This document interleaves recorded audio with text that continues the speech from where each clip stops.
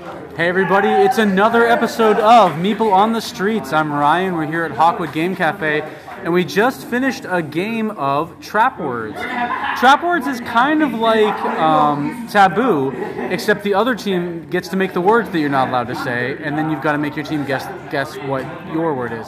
It is, I think, a bunch of fun, and I want to hear what some other people have to say about it. So guys, first up, did you all like it? Yeah. Yep. I loved it. Alright, what did you guys like about it? I like the theme for one thing. It's like a dungeon crawling kind of theme. Yeah, when you do open the box, you're moving through a dungeon in which there are traps that could trap you. So it's very cutesy, but that's just kind of a frame for this word game.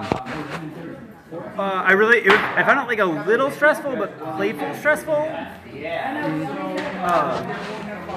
I like how you had to think about how the other person would describe it instead of how you would describe it. Yeah, it's a game where you're playing the other people, not the game itself, which is pretty good. That's kind of what makes it a harder version of Taboo, which is a lot of fun. So we've got Trap Words here in the cafe. It plays out in about 30 minutes. It's for ages 8+, and can play, if you've got at least 4 people, you're good to go. So hey guys, thanks very much. This is another episode of Meeple on the Streets. We'll see you when we finish another game. Bye.